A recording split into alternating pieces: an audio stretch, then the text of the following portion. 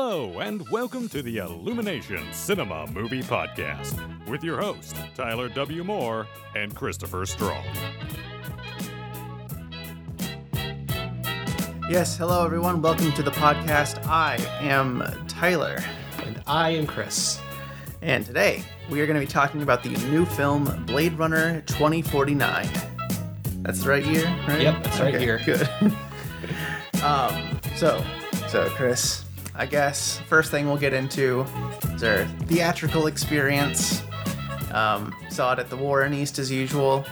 It's a Tuesday. We're recording it right after seeing it.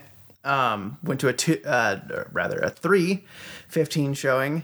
Pretty modest amount of people, as you'd expect with a Tuesday before like 5. Yeah, basically. And got assigned seats in the Grand Auditorium, big screen, and it was overall a very good showing. You know, it's so funny you say that, by the way. I had the exact same experience as you. Yeah. It's like crazy.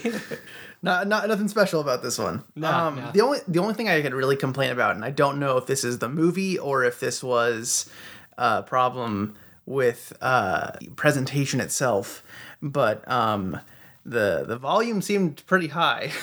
Yeah, there are a few moments in there where I was like, could you just a little tiny bit, just kind of... Yeah, if I was at home with the remote, I would have turned it down. Yeah, there's a very specific part in there where there's some music playing, and I was like, oh, could you just and the bass was really hitting hard. Could you just turn it down a little tiny bit? That would be fine. So we're not going to be able to talk about too much before we get into spoiler territory. So did you enjoy the film, Chris? I did enjoy the film. I enjoyed it very, very much. You would you give it a hearty recommendation? I would indeed, especially if you've seen the original Blade Runner. Yeah, I enjoyed it. If you like the first, you'll like this. And like you said, well, I guess I should ask you though. So, how long ago did you watch the first one for the first time? A couple years ago. Okay, so you're about the same where I am. Okay, yeah, gotcha. I would say someone who has a passing knowledge of the first one, who kind of just knows all the elements, they would enjoy this. They don't you don't have to see the first movie, I don't think. It definitely spoils the first movie. A lot of this first movie. There's at least a few parts obviously that can be spoiled, but because it is a sequel, there's still elements in the first one. Oh yeah, well now I know what happens here or whatever. Right. One thing it's not a spoiler. It's just the first one was very, very detective. And that was this right here. It had the same sort of this is supposed to be a detective film. It's supposed to be a very much putting the pieces together, trying to figure out what the mystery and all that. The first one was a lot more standard noir, whereas obviously with a big sci-fi element. Whereas this one it didn't have that quite as much, and it feels very different from the first one, and I think it stands on its own. I really like this one. The first one had a lot more slow parts as well, kind of that sort of letting things seep in a little bit, trying to really really invest you in this world. And I was really pissed off that this one did not have a voiceover narration from Ryan Gosling. And now I'm flying my car, and it's very. No, flying my car. Ed. he's got a little bit of a nasal thing. He's a beautiful man. Can I just say though that I'm actually going to say it anyways because I'm the one editing this thing. Okay. That I'm becoming more and more impressed with Ryan Gosling. You're catching up with me because I've liked this guy for a while. That dude can definitely do more action films. Oh yeah. That man can sing. He can make me laugh. He can do action films. I think I'm going to marry him at some point. The thing is, he did The Notebook and a couple other chick flick movies, and he got kind of shoved into this this idea people had of him, whereas I think he actively seeks out roles that are not that he tries to do very different movies that have a voice and interesting characters, and so now that he's doing that, he's definitely got a good thing going on. I'm sorry, did you say that The Notebook does not have interesting characters in there? I've never seen it. Me either. Wasn't it also he didn't like The Notebook at all? He's kind of he just this is... I think the story behind that is that he hated his co-star or whatever. Oh, there we go. Perfect. that's going off of like fucking top 10 lists or whatever, you know. Yeah. Also, this probably should be. This is not a spoiler at all. Harrison Ford did not phone it in. Okay. So we can talk about the cast here. Yeah. Before spoilers. Ryan Gosling's amazing. Please call me sometime. Dinner, 6:00. Your favorite place. You're paying, by the way. You were in Blade Runner, asshole. Okay. Yeah. Ford doesn't do a whole lot. He kind of sits down on couches. He doesn't phone it in. He just kind of like. I wonder if he kind of just said like, I kind of just want to sit in this chair, guys, the whole movie. And what a comfy looking chair that was. He had me convinced. Like the Great acting. The costuming for him, like he didn't have to worry about having an overcoat on. He looked like he was. No, that guy fucking showed up in his clothes from the street. Like, let's not give Harrison Ford too much credit here. Like, yeah. Well, I do have one other note about Ford. I got to talk about that in spoiler section of this podcast. We can talk about like the box office. Thing. How it's not doing very well. Yeah, it's like, I guess it was based on a box office bomb, but at the same time, it's like people have known about Blade Runner, like it's become famous since then. Everyone knows what Blade Runner is. Yeah. Yeah, like I remember during my film appreciation class, like we had to watch like clips from it. And the interesting thing about that little fun fact for you was that during the production of that first film, there was a writer's strike that happened. Mm-hmm. It's like all the artists were still able to work, so they just kept on working, building sets, doing all that stuff. And so they just had like this beautiful looking film. And a lot of it's because, one of it's because like Ridley Scott cared about the visual aspect of his film. He still kind of does a little bit, but sometimes it's like, okay, kind of just like, as I'm going to direct this, guys. Okay, that's good enough. Let's move on. Oh, you know what I think Ridley Scott does with his movies now? Put them in front of a green screen. Those fuckers will figure it out. Yeah. You know what? Although I will give him that the Martian was not like that at all. It was in front of a green screen. Yeah. But it felt more real. That they clearly like let's make sure this movie actually looks really good and actually CG artists. Oh, yeah. Saving Ridley Scott films. So yeah, I guess let's go ahead and go into spoiler. All right. Things. So yeah, hearty recommendation from both of us. Go check it out, folks. You got 8 minutes of content there. Yeah. So enjoy that. But so for those of you who have now seen the movie, let's talk about let's get into the rest of the cast, because Jared Leto's in this movie. For a little bit. He kind of says some pseudo profound things, and then in 2 scenes, and then leaves. That was sort of the film studenty parts of the movie, where like I don't know. I think I just hate that kind of character, especially when there's no follow up to it, like there is with this part. There's like probably the one problem I have with it, and it doesn't drag it down a whole lot. It really kind of gives you the idea of like the psyche of the people that are continuing the replicant program. Yeah, I suppose. It's just, for me, it's only the fact that like that character doesn't really go anywhere. He kind of just shows up, says some really fancy dialogue, and then doesn't come back after the scene with Harrison Ford. Until Blade Runner 2075 or whatever. Yeah. 2075. I don't know. Shit. Holy shit, 30 more years. Yeah.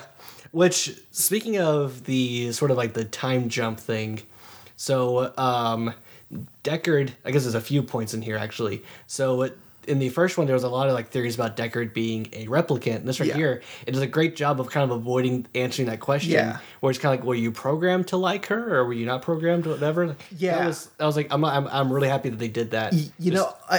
I did just trash that scene, but no, I did like the idea that it brought up. Like, yeah, were you supposed to? And it's kind of like just to fuck with his head. Yeah. Like everything he's doing in that scene is just to fuck with his head, especially the clone of Rachel. Rachel, yeah. I want to say Roxanne. Then he's like, she had green eyes, and like he turns around and I'm just like, oh, they're gonna kill her. I was like, yeah, they did. Bang.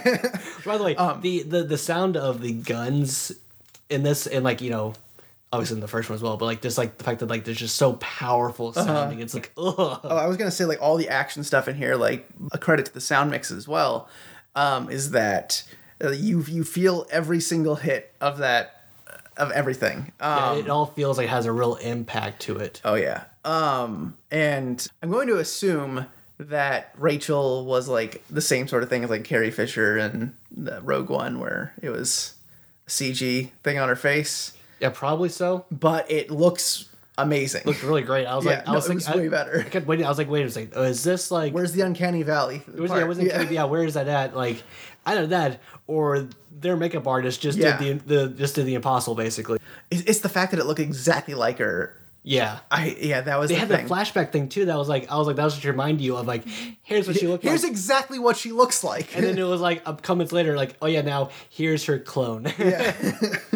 One other point about the times thing was this is actually less interesting, but they mentioned the CCCP in there, which is the Soviet Union, which is funny because they don't exist anymore. But in the original film, they did exist. So it's funny that like it's sticking to its like little alternate timelines. I think that it's like that's such a small detail that I was like, I'm surprised I even noticed it, honestly. But like the fact that they had that, I was like, that's really cool that, you know, they realized that this is like alternate future. Speaking of subtle things, did you like all the Sony logos?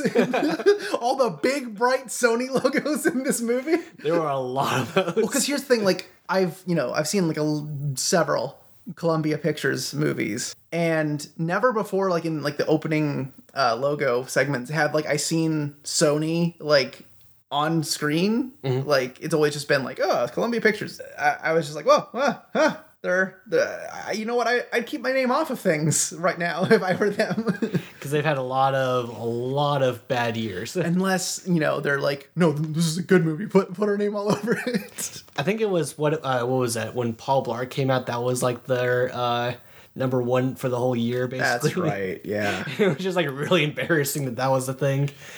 But what's interesting, I like that they continued, the whole advertisement stuff. I guess it just continued a lot of the stuff. Basically, like they took the old world, kind of said, okay, now here it is, all these years later. Yeah. Oh yeah. No, I like how that was a big thing with the time skip, was that it's like, okay, you can't just have it be the same place again because it's another 30 years. And if Back to the Future tells you anything, is that 30 years completely changes how everything is enough. Well, I liked whenever he was in the building. It was like, the rising, like the shades rising. I was like, oh my god, this just feels like the first one all over again. That's like, that was great, capturing that moment again. The first one, kind of like that amazement, just like, this huge, just how enormous. They did a great job just capturing how enormous this world is. Oh yeah, no, yeah, that was something. There's like a shot where like there's these two big towers or whatever, and like his car is like flying in between them. I was like, oh my god, the scale in here, like it's amazing. I was in like the Las Vegas area, and one thing that kind of like just kept like popping in my mind for some reason is like they had like all the statues everywhere. I kept thinking of the old 90s Batman movies, the live action ones had like all the statues or whatever in Gotham. I didn't think about that once. I did immediately. I was like, oh gosh, because the thing is like, Blade Runner is a movie that when you think about dystopian futures, you think about whatever, like in a future where that was like what people based it on. It was basically Blade Runner. Like there came out, people changed to that. That's how influential the first movie was. And so watching this right here, you're like, well, it's kind of old hat, but at the same time, it's their old hat, so it's totally fine. No, I feel like it felt original to me. Like, it is following the dystopian idea, but like definitely keeping it fresh and doing something, like changing it up and doing something different with it. Yeah. So in like the beginning of it, I was thinking like, there's no way that they're gonna introduce Harrison Ford immediately. There's gonna be like an hour and a half, 2 hours almost before they introduce this guy. Yeah. So he goes into Dave Bautista's home, who is a very large man. Yeah. And so in my back of my mind, I was kind of thinking like, well, I bet you they're going to have like Ryan Gosling kind of like that, oh, is he a replicant? Or is he not? Whatever. But just immediately said, oh, yeah, no, he's a replicant. He's one of them. And having him like getting smashed into the wall, you talk about the sound or whatever. Yeah. I felt every single like pounding into the wall, whatever. Having a fucking professional wrestler slamming you into a wall. And I like the fact that, like, Batista obviously is a very large man, so it's not like Gosling just can take him down, like, let's just punch him, whatever. Oh, yeah. He's like, no, he's hitting him over and over again in the throat, and he's still, like, fighting back, and finally he just, like, pops him a couple of times with his gun. That's the only way he took him out. Yeah. Batista would have cracked him in half. Yeah. Like, in the first one, you had Deckard being just a regular human being who's getting tossed around like a rag doll by these replicants who are so much bigger than him. And, we talked about before the podcast a little bit about him being in the car. And let's set this up. Okay. So just in case anyone's forgotten, there's a scene near the climax of the movie where their car, like this big car, like ends up in like a big body of water, and it's filling up. Harrison Ford's like handcuffed with the bad guys, and Ryan Gosling and the lady are like fighting, and while the car's still filling up with water, and the whole time like I'm just sitting there thinking like Harrison Ford's like, could you just stop for a second and fucking untie me? Like, you can just see him in the background for the whole fight, and he's just like, and that's when I love the shot of like him like choking Joe. Choking the girl, whatever, and like in the back you can just see like Harrison Ford going, "Oh my god, I'm struggling," whatever. And I'm like, and what I was thinking, he had to get up out of his chair, dude. What I was thinking was that they didn't have him be a superhuman again. Still, he's not going to break out of those chains. He is absolutely stuck in there. There was only one moment with Ryan Gosling where it was really ridiculous. Because like they're trying to escape like as this they're like the casino is being attacked, and he just fucking smashes through a wall after Harrison Ford locks a door on him. I will give them this, by the way. They didn't focus at all on that, by the way. He just Hulk smashes through the wall, and Ford's like not phased at all that this just happened. And just keep going. I should say like that. That was kind of a laugh. There's a couple other lines that I went into this movie really not wanting it to try to be funny, because I wanted just a very somber, dark movie. There's only a couple of them. Most of them came from Harrison Ford, and I kind of rolled my eyes at a couple of them, because it's like, just play it straight. Just like, it's a Blade Runner movie. Like, we don't need this. But I there was really none of it with Ryan Gosling, which I really expected. Just kind of like his filmography, I really expected him to be kind of like the funny guy. Like, he's already handsome and probably has a huge dick. He doesn't need to be the funny guy. Doesn't have to be like all suave or whatever. Yeah, like in every movie. Him with the fake female, whatever, the hologram girl. Just watching like that relationship right there, Jeez, I couldn't speak. Relationships kind of like develop.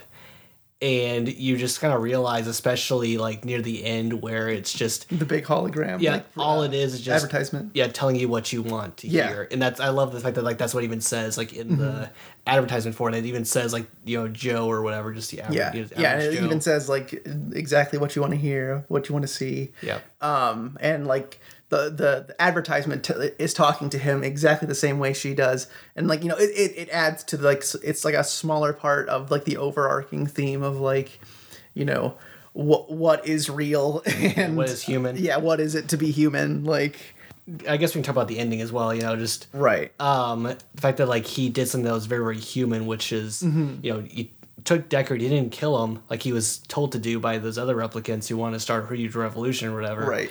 He took him to go see his daughter while he knew that he was going to die. Basically, the entire time he's thinking, I'm going to die.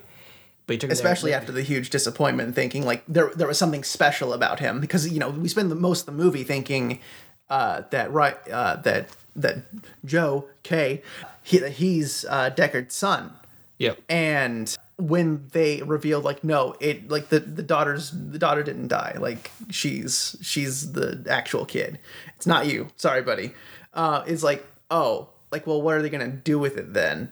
And it's like you realize who the daughter is, and it's like, okay, really cool. That's why she was crying during like the memory thing. Right. Like, that's actually her memory. Yeah, and there's even like the little drop of the line, like every artist puts a little bit of themselves into their work. And that was all great, but it's like, okay, where's that going to go? Yeah, no, I think they handled it really well, and that really, it just, continuously, like, kind of... Well, it made him, like, unique on his own. He made himself unique. Yeah. But the idea, like, okay, like, there's nothing special about me now. The whole ending kind of just says, like, there doesn't have to be, like, you can be just as human as a human. Like... Yeah. The transition, there's a transition at the very end I love, which is like when the snow's falling on his hand and then it like transitions over to the girl. Yeah. There, I was just like, oh my god. Yeah. That is like cinematic, just mwah. Yeah. Can I talk about my favorite scene before we get too far away from what we were talking about? Okay, so my favorite scene is like he comes home, the hologram girl like brought like the prostitute in. Oh yeah. The replicant prostitute. Yeah. And like there's like a whole thing where like she's kind of projecting herself over the girl, and I was like my mind was just blown. I'd never even like considered that idea before, and like they'd been kind of like doing a lot of stuff where like she'd kind of like go through them or whatever. Like that scene was just so visually beautiful. I was just like, oh, like the whole time. I was like just sitting there like, oh my god, this is great. Yeah. Steal this later. Yes. I mean, nobody's actually seen the movie anyway, right? No, so yeah. No one would ever know. Yeah. I don't know if I've said already that I really enjoyed the score. I don't remember the first movie being quite so electronic and synthy. I haven't seen the movie in quite a while, but I don't remember off the top of my head either. If it was, I kind of wish we had watched the first one first. Yeah. Again, like recently rather, right? Recent, but I think the last time I watched it was like last year. I think I the last time I saw it was the first time I saw it. Oh, there you go. But yeah, no, I really enjoyed the score. It was a little overbearing in the mix a few times. Like it's like, okay, you could have kind of like this is more important than the music, but yeah, no, like I really loved it. I didn't hear was that Inception sound the whole time. Yeah, there was a trailer before this with the Geostorm or whatever, and there were so many Inception bois in that trailer that I was laughing out loud in the theater when the fucking birds started falling from the sky. I was like about to mention Geostorm was the movie that had that in there, and it's just a noise that you now hear in every single trailer. Yeah. It seems like. Yeah. Also, what a terrible looking movie. Yeah. It just looks bad. It's nothing like it's like forget about it's a disaster porn film. The building is doing the dominoes. Yeah, it just looked terrible. It's like, oh, this is gonna make $5. No, that movie's gonna make so much money. Please don't. I don't know. It's gonna make way more than Blade Runner. Gerard Butler, I think so that was. Yeah, Gerard Butler's in the movie. So he has a questionable box office draw. So maybe it won't. The film didn't have like little in credit slate on there, so it didn't say who the director was. I would bet money that it was Roland Emmerich, because it seems like he does a lot of those sort of movies. It looks exactly like 2012. Yeah, just oranger. Well, it's like 2012 was a big box office win or whatever, right? Yeah. So just gotta do that again, right? I mean, he's been doing it like for his entire career. Nope, not. Holy shit! I am very surprised. Yeah. Not even in the producers. Look at that. Okay. Anyway. Oh, so right. Back to Blade Runner. Back to Blade Runner. Geostorm. 1 Jamie out of 10. But Blade Runner.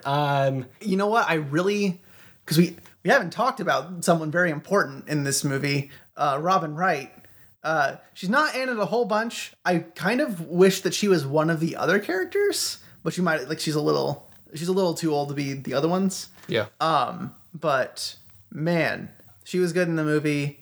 I wish there was more of her. It was like whenever she let him off for a little bit or whatever, I thought, okay, maybe she knows something that that's gonna be revealed later or whatever. And then no, she gets straight up murdered by. I love the fucking thing where she crushes the glass in her hand. Oh yeah, that hurt. Another thing about the noise. Yeah. The other reason, by the way, that noise is such an important thing you can like make it like just the impact feeling. It's just like, ugh. But yeah, no.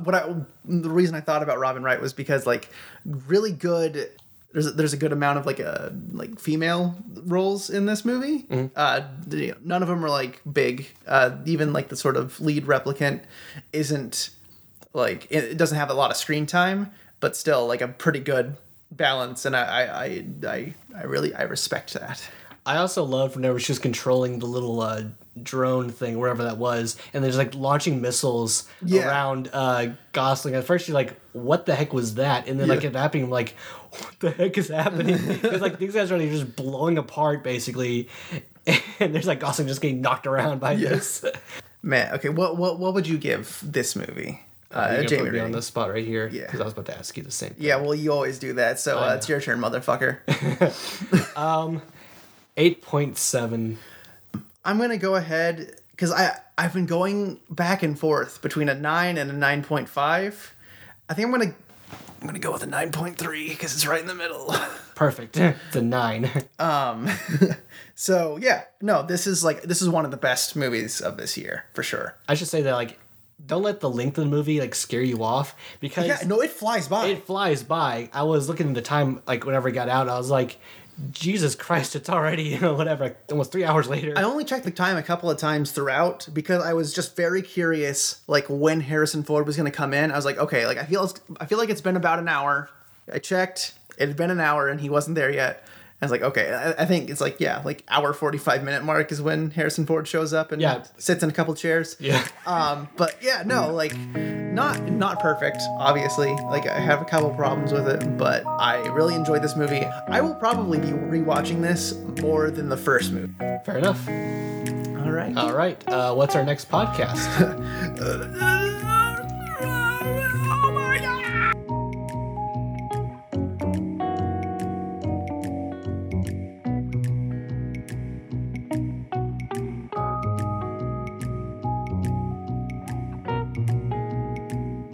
Thank you for listening to the Illumination Cinema Movie Podcast. If you enjoy the show, be sure to leave a review and subscribe on iTunes or Google Play.